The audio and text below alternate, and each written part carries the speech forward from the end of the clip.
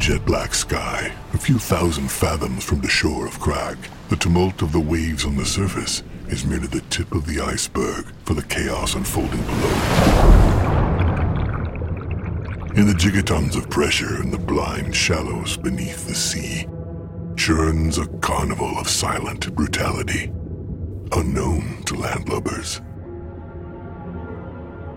The silver crab, the size of a young walrus, activates its 6 legs on the sandy bottom with all the speed it can muster, leaving a trail of mud in its frantic wake.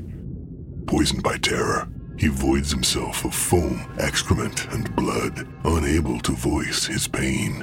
One of his claws has been ripped out, and the one-armed creature is exhausting his last bit of strength in a last-ditch effort to escape from his 2 pursuers.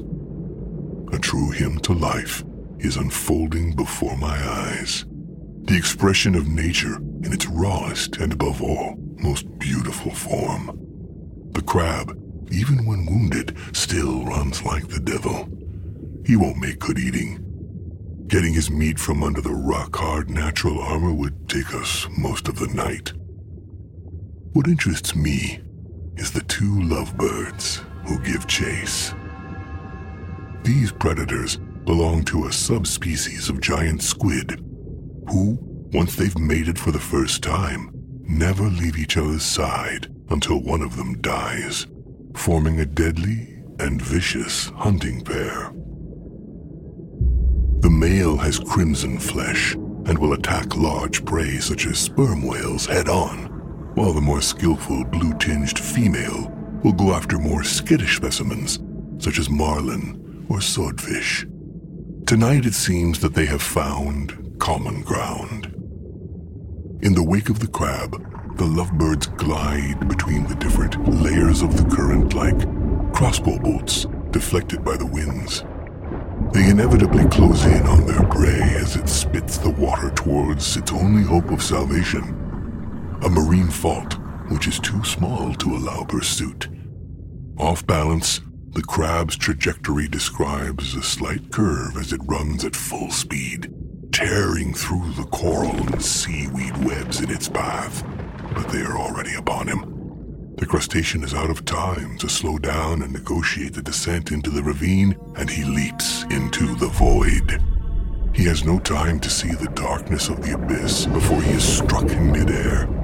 His claw naturally tries to grasp the rubber of the female which grabs him, but the angle is clumsy, and he can only arch his back in despair.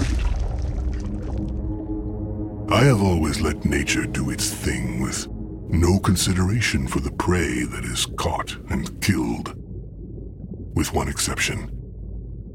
Evenings like this, when I find myself part of the food chain.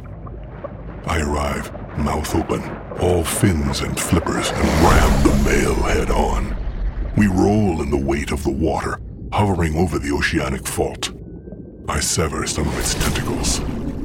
Out of the corner of my eye, I see the crab scuttle off into a corner of the volcanic rocks, and especially the female who is about to pounce.